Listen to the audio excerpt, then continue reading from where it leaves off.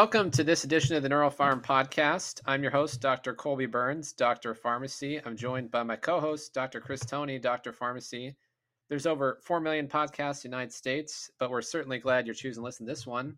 We hope we can provide you with some educational and entertainment value tonight on this evening. We're recording just after the winter solstice, and this will be our last podcast of the year 2023. Any plans for the new year, Chris, or any resolutions coming up?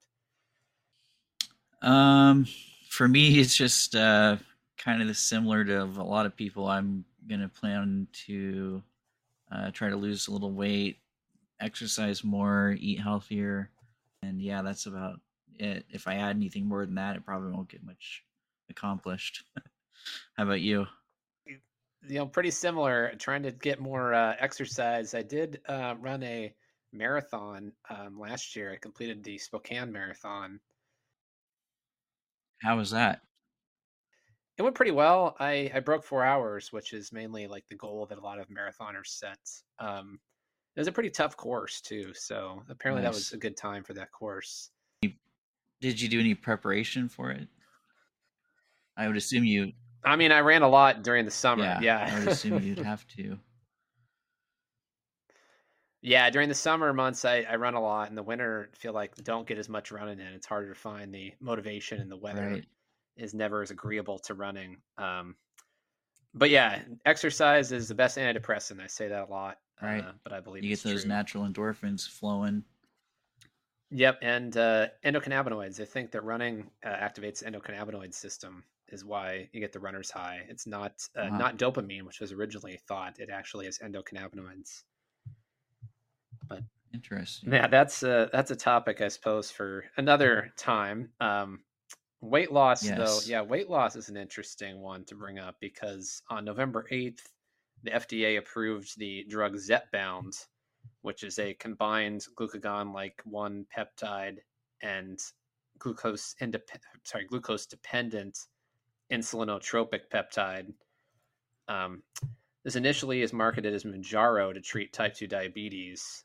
When I was working in retail pharmacy briefly, when Mounjaro came out, Eli Lilly came out with a discount card so patients could get Mounjaro basically for $25. The manufacturer was covering the rest of the cost of the drug. And then it seemed like they realized they were spending too much on this program. The drug was very successful, so they prohibited it to only patients with a diagnosis of type 2 diabetes to exclude people getting it for weight loss or pre-diabetes.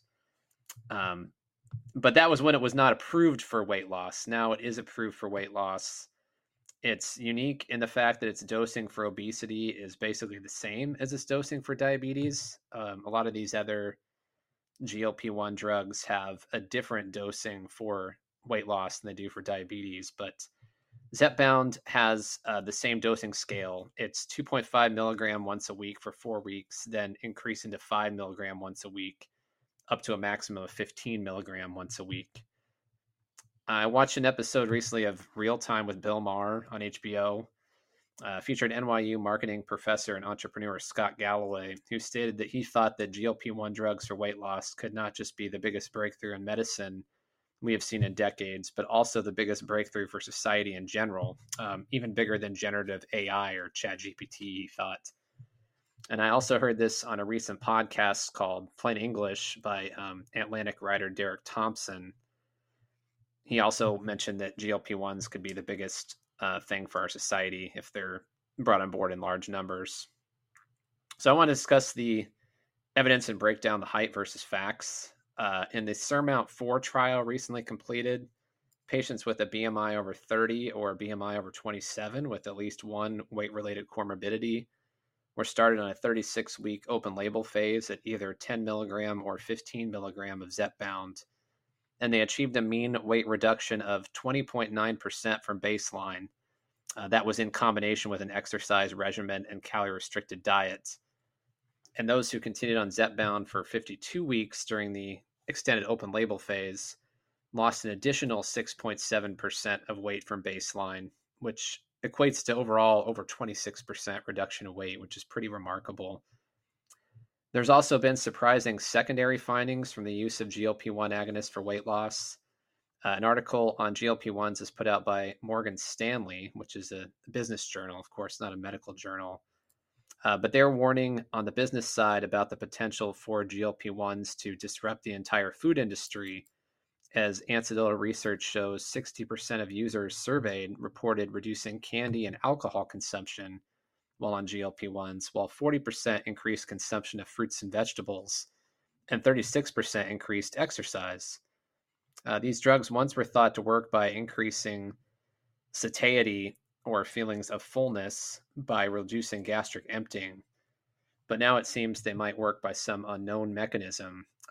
Maybe it's similar to how Viagra was initially developed for pulmonary hypertension, but then was shown actually to treat erectile dysfunction and marketed for a different purpose. Some also say scientists may have accidentally discovered an anti addiction drug because these drugs seem to reduce cravings for both food and alcohol. So that's why it might be interesting from a mental health standpoint. It's also going to be a big business by all estimates, potentially a $350 billion industry within the next 10 years. It came out this week, though, that a large number of users who stop using GLP-1s for weight end up regaining the weight after a couple months. So maybe that's not good from a pharmacy standpoint, but it's good from a drug company standpoint.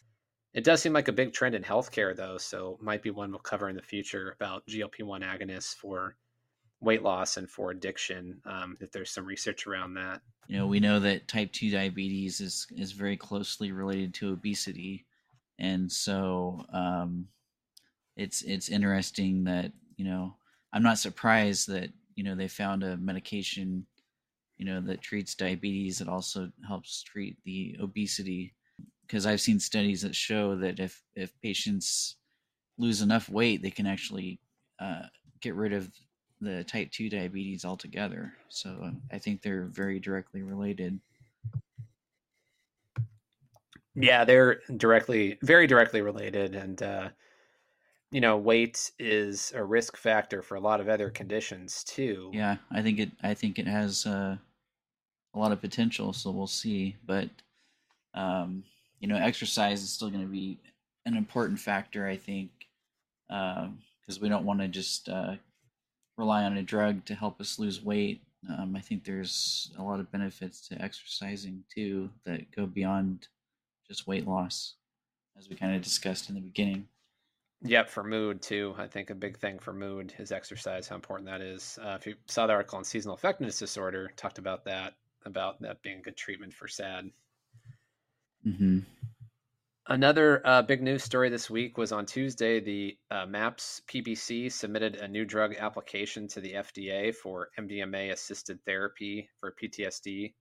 The FDA is expected to review the application and make a decision by the end of the year. There's a major breakthrough as MDMA could become the first ever psychedelic drug to be approved. Potential to save thousands of lives that are lost due to suicide from treatment-resistant PTSD every year. As of course, there are very few alternative treatments that have been shown to be equally as effective. And we'll see how agencies will roll out their own protocols during the year and if there'll be more training for facilitators. The Department of Defense actually approved funding for clinical research on MDMA for active duty service members as part of the National Defense Authorization Act. So that will be interesting as well to see how that's rolled out. But now we are going to talk, as promised, about Ibogaine. It's one of the psychedelic treatments we really haven't covered so far. So, Chris, what can you tell us about Ibogaine? Yeah, so let's jump into the history and pharmacology of ibogaine. So ibogaine is the major constituent in the root of Tabernanthe iboga, which is a shrub commonly found in West and Central Africa. Iboga has been used for centuries by indigenous cultures for both medicinal and ceremonial purposes. The first published account of the religious use of iboga was in Gabon, published in French journals in 1885, and it was first synthesized in a lab in 1901. It was sold in France as a muscle relaxer under the name Lambi or Lambarine from 1939 to 1966. Lambie was sold in 200 milligram tablets, which contained about 5 milligrams of actual iboga alkaloids, with labeling to take 2 to 4 tablets a day. France outlawed the sale in 1966, and the US FDA similarly placed it under Schedule 1 classification, meaning it has no medical value. And the International Olympic Committee also outlawed it as a potential doping agent. It was believed to be a substance likely to cause dependency or endanger human health, and is still banned in most countries, although possession is legal in Australia, New Zealand, Finland, and Uruguay. Interest in its use has really been reinvigorated during the opioid crisis due to its potential to treat addiction, and Kentucky in particular has developed an Ibogaine initiative to allocate its $42 million and the state received from opioid settlements towards clinical research for Ibogaine for treating drug addiction. Former NBA player and ex-Kardashian spouse Lamar Odom spoke at an event in Louisville promoting the initiative. Yeah, Lamar Odom, talked about it, but beyond his testimony, there are many military veterans who have also gone on the record to talk about their experiences with Ibogaine, going outside the United States for access to Ibogaine therapy performed by shamans and in foreign clinics. Veterans have talked about its use not just for substance abuse, but also for PTSD, trauma, depression, anxiety, and for cognitive impairment. So, a study of Special Operation Forces veterans was published in the Journal of Chronic Stress. It surveyed 51 veterans aged 18 to 64 years old, 96% who were non Hispanic white men, and average age of 40 years old. They received assisted therapy with both Ibogaine and 5-MeO-DMT in a psychedelic service center in Mexico from 2017 to 2019. 60% of the participants were deployed 5 or more times, and 82% reported sustaining significant head injuries, generally somewhere between 1 and 10 head injuries. 63% were Navy SEALs, and nearly 100% were veterans of Operation Iraqi Freedom and Operation Enduring Freedom. Individuals are referred by word of mouth and completed screening with a physician, which particularly checked for drug interactions, and they completed a tapering protocol as directed by a pharmacist for any interacting medications that would pose problems for the use of Ibogaine and 5-MeO-DMT.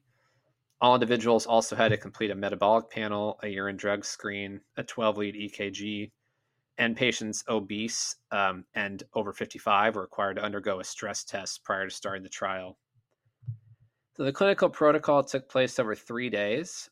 On day 1, patients identified their intentions for the experience, were administered a final urine tox screen, and then received a single dose of Ibogaine of 10 milligram per kilogram. Patients received continuous cardiac monitoring and IV fluids during their session. And then day 2 was spent processing and integrating their Ibogaine experience. And day 3 involved preparation for DMT and the actual DMT session. Patients received at least 3 doses of 5 milligram, 15 milligram, or 30 milligram of DMT for a total of 15 milligram, and DMT was inhaled in this scenario. Patients that did not obtain the desired effect were given a 4th dose of 30 milligram and possibly a 5th dose of 45 milligram. Patients then completed post-session integration both individually and in a group. The primary outcome was to assess for changes in mental health domains, including suicidal ideation, cognitive functioning, and symptoms of PTSD, depression, and anxiety. Statistically significant improvements were noted in all domains, and in most cases, the differences observed were very large, with a substantial number of participants no longer meeting clinical cutoffs for diagnosis of PTSD after completing therapy. Reports also showed a large increase in psychological flexibility from before to after completion of psychedelic treatment, which is strongly correlated with reductions of cognitive impairment, PTSD, and depression and anxiety. Over 80% reported they were very satisfied with the treatment program. 92% stated they were very likely to recommend the treatment to others, and 96% reported that the treatment was much better than programs they had tried in the past. A vast majority also reported that completion of the program was one of the most meaningful experiences of their entire lives on both a spiritual and emotional level, with participants reporting strong changes in their personal sense of life satisfaction, life purpose and meaning, attitudes about life and death, and relationship to nature and with other people in their lives. This is consistent with other research around psychedelic assisted therapy, reflecting the fact there is some kind of ineffable component to therapy that demonstrates benefits beyond what can simply be measured by scientific factors. Now, the study was obviously limited by selection bias and was conducted in a narrow sample of patients, although I would probably argue that special operations combat veterans are a proportion of the population that's generally underrepresented in most clinical research, at least in the civilian life. And the study did not use a placebo control or adjust for expectancy effects. And of course, in my opinion, also would have been beneficial to have gathered more data on what treatments participants had tried in the past before going to this trial, because I didn't really see that reported. And it would have perhaps further proved the benefit of psychedelic therapy, and results could have been stratified by prior treatment, perhaps, to see if treatment effects were greater in those who had failed more therapies or specific therapies, so we can better determine who's most likely to benefit from Ibogaine. But the results are so dramatic, I feel they can't be ignored, particularly considering the status quo of treatment for this population. We look at the data on outcomes in veterans with PTSD. We've stated some of these numbers before, but PTSD is considered treatment resistant in up to 50% of cases using standard methods of treatment, including cognitive behavioral therapy and SSRIs. And in those with PTSD, the risk of suicide increases dramatically. Somewhere between 25% and 33% of those with PTSD have attempted suicide. And the overall suicide rate for those with PTSD is over twice that of the general population. It may even be 3 to 4 times higher for women with PTSD compared to the average veteran. So it would also be nice to see more female veterans represented in some of these psychedelic studies. There also seems to be a strong link between traumatic brain injury, or TBI, and PTSD, especially among military veterans. But TBI itself may be an independent risk factor for suicide, as even among those with mild TBI symptoms, the risk of suicide is increased by 2 times compared to the standard population. So it's very important we continue to develop new treatment options for this population. And that's, I think, why so many veterans are willing to even skirt federal laws to go outside the U.S. to obtain Ibogaine, as well as MDMA and other therapies that can help solve the problems they're facing that most treatments in America don't seem to be able to be helping for. But moving on from talking about the data in this study, how does Ibogaine work in the body? So Ibogaine has a complex pharmacology. It's considered a tryptamine, similar to DMT and psilocybin, but its structure is more complicated than those two molecules, as it has multiple side chains, giving it 2 chiral centers and 4 different stereoisomer configurations. Ibogaine has an active metabolite called noribogaine, which is actually more potent than its parent molecule. Ibogaine has a half-life of around 6 hours, but noribogaine has a half-life of around 18 hours, because ibogaine is deposited in fat cells and slowly metabolized into noribogaine as it gets released. Noribogaine levels show higher plasma levels than ibogaine in the body, and is generally considered more potent than ibogaine. The time to max concentration is about 2 hours for ibogaine versus 3.5 hours for noribogaine. Ibogaine and noribogaine affect multiple neurotransmitters at the same time, stimulating the 5-HT2 receptors like psilocybin and DMT, specifically the 5-HT2A receptor and 5-HT2C receptors, and the sigma 2 receptor, all of which likely contributes to a hallucinogenic effect.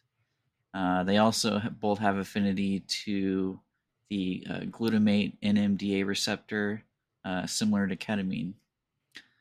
Noribogaine is a potent serotonin reuptake inhibitor, which could be responsible for its long term effects on mood, but also cause a risk of drug interactions, which we will get into later. Both ibogaine and noribogaine act as antagonists at nicotine receptors, similar to the FDA approved smoking cessation drug Wellbutrin or Zyban, which is the generic name for bupropion. Both ibogaine and noribogaine act as antagonists at nicotine receptors, similar to the FDA approved smoking cessation drug Wellbutrin or Zyban, which both have the generic name of bupropion, although noribogaine has a greater effect at these receptors than ibogaine does. Both drugs also target opioid receptors, but again, noribogaine has a greater effect than ibogaine itself, serving as a weak mu opioid receptor agonist and a moderate kappa receptor agonist, which gives it some similarities to methadone as it binds with a greater selectivity to these receptors than traditional opioids like morphine.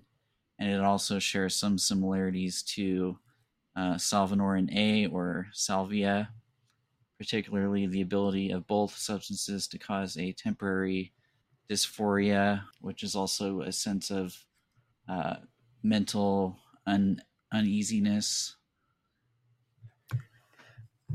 Yeah, we haven't talked about salvia yet. I guess that's one other kind of All right. psychedelic substance we haven't covered. Yeah, we probably But should. sort of that dysphoria is temporary, but I think it's why a lot of people say ibogaine is not an experience they want to necessarily try again. It seems to have a very meaningful outcomes people experience, but the actual trip, is challenging and difficult. So Yeah, but a lot of people will say sometimes even the unpleasant trips can teach them something about themselves or about life, and sometimes that can be beneficial.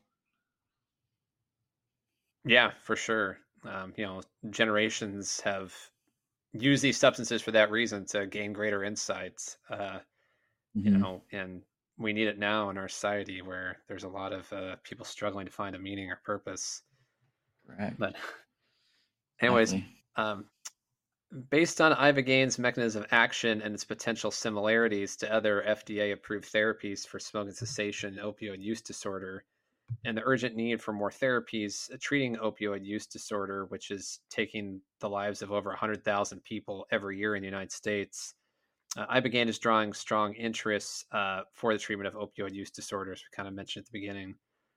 Anecdotal reports on the benefits of Ibogaine in treating opioid use disorder date back to the 1960s, when 19-year-old Howard Lotsoff noticed subjective improvements in heroin withdrawal symptoms of himself and his 5 friends after consuming Ibogaine. I don't know where he got the Ibogaine. I keep trying to find the answer to that, but somehow he was a chronic drug user, also a very smart guy who got Ibogaine and then noticed it helped with his withdrawals. So eventually he contracted with a Belgian company to produce Ibogaine in tablet form for clinical trials in the Netherlands, and he was awarded a US patent for the use of Ibogaine for opioid use disorder in 1985. The first studies showing the potential of Ibogaine to attenuate or weaken the effects of opioid withdrawal in rats was published in 1988. Further preclinical studies in rats showed reduced self-administration of morphine in a 1991 trial, reduced self-administration of cocaine in 1993, and reduced administration of alcohol in 1995. The use of Ibogaine began to spread in the late 1980s and early 1990s, with Ibogaine clinics opening in Panama, the UK, the Netherlands, and in Mexico. In the US, the National Institute for Drug Abuse began funding preliminary clinical research on the toxicology of Ibogaine in the 1990s in preparation for future use in humans. However, the National Institute of Health cut funding for further research in 1995, citing concerns about cerebellar toxicity. As studies in rats showed that at doses of around 100 milligram per kilogram, Ibogaine led to the degeneration of Purkinje cells in the cerebellum. If you don't know, the cerebellum is the center of movement and balance within the brain. and has been described kind of as the second brain or little brain of the body. So it's a very important structure. But after the decision by the NIH to cut funding for Ibogaine research, progress slowed down on research for sure.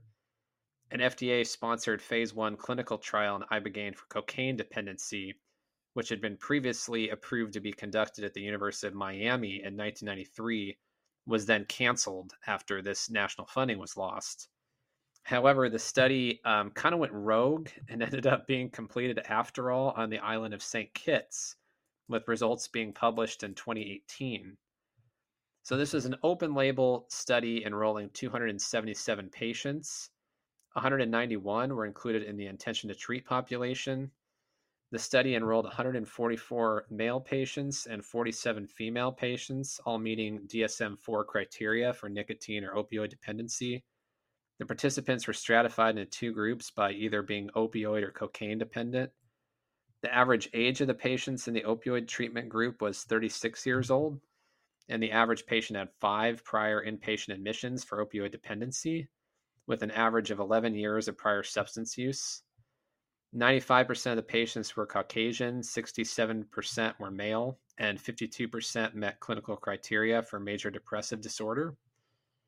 In the cocaine treatment group, the average patient age was also 36 years old, with 13 years of lifetime use at baseline and 5 prior inpatient admissions.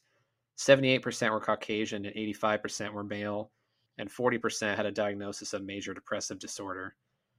Patients were screened at baseline and were excluded if they had a history of HIV or AIDS, epilepsy, stroke, psychotic disorders, including bipolar 1 disorder, or cardiovascular or liver pathology.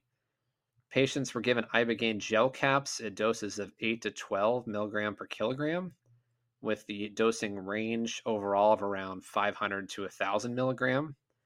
And they were monitored for adverse events by a clinician, including being on EKG monitoring for 24 hours after consumption. Craving was subjectively measured by patients using the heroin craving questionnaire 29 or the cocaine craving questionnaire 45. And mood was assessed using the Beck Depression Inventory Scale. The results of the trial showed Ibogaine was well tolerated with nausea and vomiting and ataxia of gait. Again, that could be due to the effects on the cerebellum being the most common side effects, which typically resolved within 12 hours. No changes were noted on physical examination of safety laboratory tests across the entire dosing range. Perceptual changes were commonly noted, and headaches were observed in 7% of the population, more common in the opioid dependent group than the cocaine group. And 5% noted orthostatic hypotension and bradycardia, which was more common in the cocaine treatment group. As a result, they added an IV fluid bolus to the protocol to be given 1 hour prior to treatment. So that really helped with the bradycardia and orthostatic hypotension, which could be based on fluid shifts and low fluid volume causing low blood pressure. Patients in the opioid dependency group had significant reductions in all 5 domains of opioid craving as measured by the heroin craving questionnaire HCQ 29. Signs of opioid withdrawal were also significantly reduced in the first 36 hours after use of Ibogaine. And in the cocaine use disorder group, significant reductions in craving were observed in both the CCQ 29 and in the Minnesota Cocaine Craving Scale across the domains of frequency, intensity, and duration of cravings. All these measurements were taken at 1 month after discharge, and significant reductions were seen across all subscales. A significant reduction of depression symptoms was also observed in both treatment groups as measured by the Beck Depression Inventory. So users were also asked to evaluate their experiences while on Ibogaine therapy. Users reported a period of active visualizations beginning 30 to 45 minutes after ingestion and a dreamlike state lasting between 4 and 8 hours, which some described as akin to feeling like they were watching a movie before a period of more quiet self-introspection. Visual distortions were noted in 62% of subjects, with 58% noting a divine presence or feeling as if they are connected to a higher power, and 50% felt as if they were cleansed or reborn after treatment. Most importantly, only 16% said they would try Ibogaine again, indicating a low potential for abuse. Overall, this trial decreased cravings for alcohol in a statistically significant percentage of the trial population. Most patients in this study had experienced many prior treatment failures, and this was kind of their last hope for recovery from addiction. So, this was a very desperate group, and they were able to find, the majority of them find benefit from Ibogaine therapy. What about the safety of Ibogaine, might be asking. There is a dark side of Ibogaine therapy in that there have been 33 reported deaths from Ibogaine between 1990 and 2020. Most of these patients died from acute heart failure or cardiac arrest. It's probably safe to say that around 100% of these deaths occurred in settings without strict medical supervision. It's also possible that this number is underreported because we don't really know how many people have tried Ibogaine. At the MAPS conference that was recently held in Denver, about psychedelics, estimated that 10,000 people have received Ibogaine therapy, but mostly in underground settings. So again, that's really kind of just a ballpark figure. From a toxicology standpoint, Ibogaine and noribogaine interact with the HERG or HERG or calcium channels in the heart. I'm not going to try to explain the acronym HERG, but they are calcium channels in the heart. Interacting with these channels can cause QT prolongation, which puts users at a risk for cardiac arrhythmias and cardiac arrest. Methadone and buprenorphine, which are, of course, prescription meds frequently used for opioid use disorder, also interfere with the HERG channel at a similar potency. So that side effect isn't necessarily unique to Ibogaine. And most known cases of Ibogaine fatalities have occurred with cumulative doses of greater than 20 milligram per kilogram, which was well above the amount used in the study at St. Kitts, where 12 milligram per kilogram was a max dose. And patients in the St. Kitts study were also excluded if they had a baseline heart rate of less than 50 beats per minute, or if they had baseline long QT syndrome. Yeah, so the study in St. Kitts also involved pharmacokinetic monitoring, and one important finding noted that they noted is that in other research, ibogaine is converted to noribogaine nearly 100% by the enzyme CYP2D6, and CYP2D6 is responsible for up to 25% of metabolism of all drugs, including a majority of antidepressants. Some drugs like paroxetine or Paxil are inhibitors of the CYP2D6 enzyme. So taking it and other strong inhibitors with ibogaine can substantially increase the risk of toxicity. It's best to taper off under medical supervision or pharmacist supervision before trying ibogaine. Colby mentioned methadone and buprenorphine. Those both prolong QT.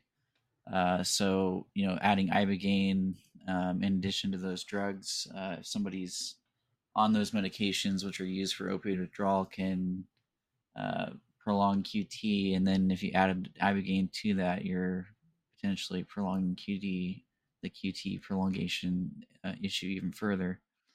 But another factor to consider is that some people carry genetic traits that make them slow CYP2D6 metabolizers. It's estimated that around 5% of the population are poor CYP2D6 metabolizers, although it tends to vary by ethnic background. About 10% of Caucasians are poor metabolizers compared to 20% of those of African descendancy and about 1% of those with Asian descendancy. There are testing panels that are available that can check for a person's CYP2D6 metabolic genotype, and it may be beneficial to screen for these pharmacogenomic variations before a patient starts ibogaine treatment. And I've heard of some clinics who do make testing a standard of practice. Neuroplasticity is a buzzword that pops up a lot around psychedelics, and it's a new science that it seems is still being understood. It's not exactly clear how ibogaine and noribogaine act on the neurotrophic factor pathway, or GDNF, which is involved in the dopamine or reward pathway, which is key to the reinforcing of drug addiction. And this could be why it's so effective. There's a lot of research now being done on Ibogaine after it had been ignored for so many years since Howard Lotsoff's early experiments. Small studies in Brazil and Spain are ongoing to test Ibogaine for treatment of opioid and alcohol addiction, and observational data continues to be gathered in New Zealand, where Ibogaine is legal by prescription, and results have continued to show promise for Ibogaine therapy in reducing or eliminating symptoms of drug addiction and withdrawal. And some companies are now developing synthetic Ibogaine alternatives. MindMed is sponsoring a phase 1 trial in Australia of a synthetic Ibogaine derivative currently called MC18, with its CEO saying, quote, "We do see merit in hallucinogenic drugs. We just don't see the merit of Ibogaine because I don't think anyone wants to take medicine and have the risk of having a heart attack." End quote. So far, safety data showed no adverse cardiovascular effects of the drug. Scientists at UC Davis recently engineered a compound called uh, tabernanthalog, or TBG, which was tested in mice and found to be non hallucinogenic while also exhibiting antidepressant effects and reduced heroin and alcohol seeking behavior. Demerix is an American company founded in 2010 by Dr. Deborah Mash, a prominent neuroscientist and drug addiction researcher who has been involved in the field of Ibogaine research since the early 90s and was among the primary investigators in the St. Kitts study. Her company, based in Florida, is advancing Ibogaine research for opioid use disorder. They are currently working on the DMX IB201A trial, which is a dose finding the pharmacokinetic phase 1 study in the UK, where participants will receive 3, 6, and 9 milligram per kilogram doses. There is currently no research being conducted on Ibogaine with human subjects in the US or Canada. But as we mentioned at the opening of this podcast, the Kentucky initiative could soon change that. Yeah, it seems, from the literature, the Ibogaine does carry some risks, and that shouldn't be downplayed. But as we talked about, kind of the same theme we talked about in our Kratom podcast, opioid overdoses are killing over 100,000 Americans every year. From May 2022 to May 2023, over that 12-month period, a rate of 307 Americans died every day from an opioid overdose. The numbers are really skyrocketing. 70,000 people died in a year in 2019. So, you know, we're continuing to see numbers climb and climb and climb every year right now. And there needs to be better treatment options developed quickly to help save lives. Suboxone and methadone, on their own are kind of the two main options, but it just doesn't seem that's enough. And I have talked to people who've recovered from drug addiction, and one of the things that bothers them about Suboxone in particular is they don't want to just have to take another pill for the rest of their lives. If they get clean from opioids, they want to be done with taking daily medication and not feel like they're trading one form of dependency for another.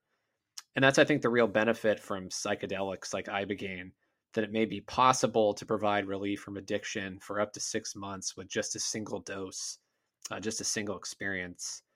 And I think it's a similar story for those with PTSD or major depression, and that people don't want to take these cocktails of uppers and downers prescribed to them that they will generally have to take for the rest of their lives. They really want to be free from pharmacotherapy, and be able to go on to live a life of more meaning and purpose. So again, these experiences, that's why there's a lot of hype around them and excitement, because they could be effective in promoting that lifestyle. We just want to make sure they can be used safely. These synthetic derivatives are really interesting, especially ones that aren't cardiotoxic, like the one from MindMed. But unfortunately, they're probably still years away from being finalized. So Ibogaine itself, probably deserves more research and funding because we can more quickly get it out there versus other products which are starting at square one of development and have to go through a lot more testing at this point. What are your thoughts on that, Chris? Yeah, I totally agree. I mean, I mean, the biggest culprit I think right now on the streets that is killing people with the opioid epidemic is not really prescriptions. It's fentanyl, and it's so powerful that um, a lot of people are dying not because uh, they're accidentally dying because the dose is so small that they can't really tell if they're taking a fatal dose or not. I also totally agree that you know people want to be free from drugs and kind of live a healthy lifestyle without drugs. And if psychedelics seem to be able to show that that is a possibility. Current treatment is to put somebody on methadone or buprenorphine, for the rest of their lives, basically, and it's basically feeding into that idea that you're just a slave to the drug that you're addicted to. Buprenorphine and methadone are opioids, just like fentanyl and heroin. So um, I don't think it really helps the mental state of the patient to be put on those what they call medication assisted therapy treatments, because they're just continuing to live that lifestyle of being dependent on a drug. And so if you can break that cycle and have a new way of living life without drugs, then it's all the better, not only physically but mentally. And as long as ibogaine can be studied and they can find ways to use it in a way to where it's less harmful, I think it definitely has its place in therapy and treating these different disorders. So hopefully, Kentucky will get rolling here on their study, and we'll find that we can use it here in the United States in a safe way, and it'll help thousands of people. Yep, we will certainly see. Right now a lot of people are going outside the United States to get it. So, if they could get it in the US, I'm sure that would be easier for our veterans and other people that want to access it. Um, that's all we have for now. And don't forget to like and subscribe and leave a comment, question if you have one. Anyways, thanks for listening. This podcast is presented for educational and informational purposes only. As licensed pharmacists, we do not advocate for the self-administration of products designed to be given only under medical supervision, nor do we recommend for or against the use of products listed as Schedule 1 under Drug Enforcement Administration guidance, nor do we recommend using prescription-only products that have not been prescribed to you by a licensed prescriber. We assume no responsibility for any legal repercussions that may occur to the individual after the use of federally illicit substances. Thank you for listening and for your continued support of the Neural Farm podcast. Did you know we have a newsletter and blog?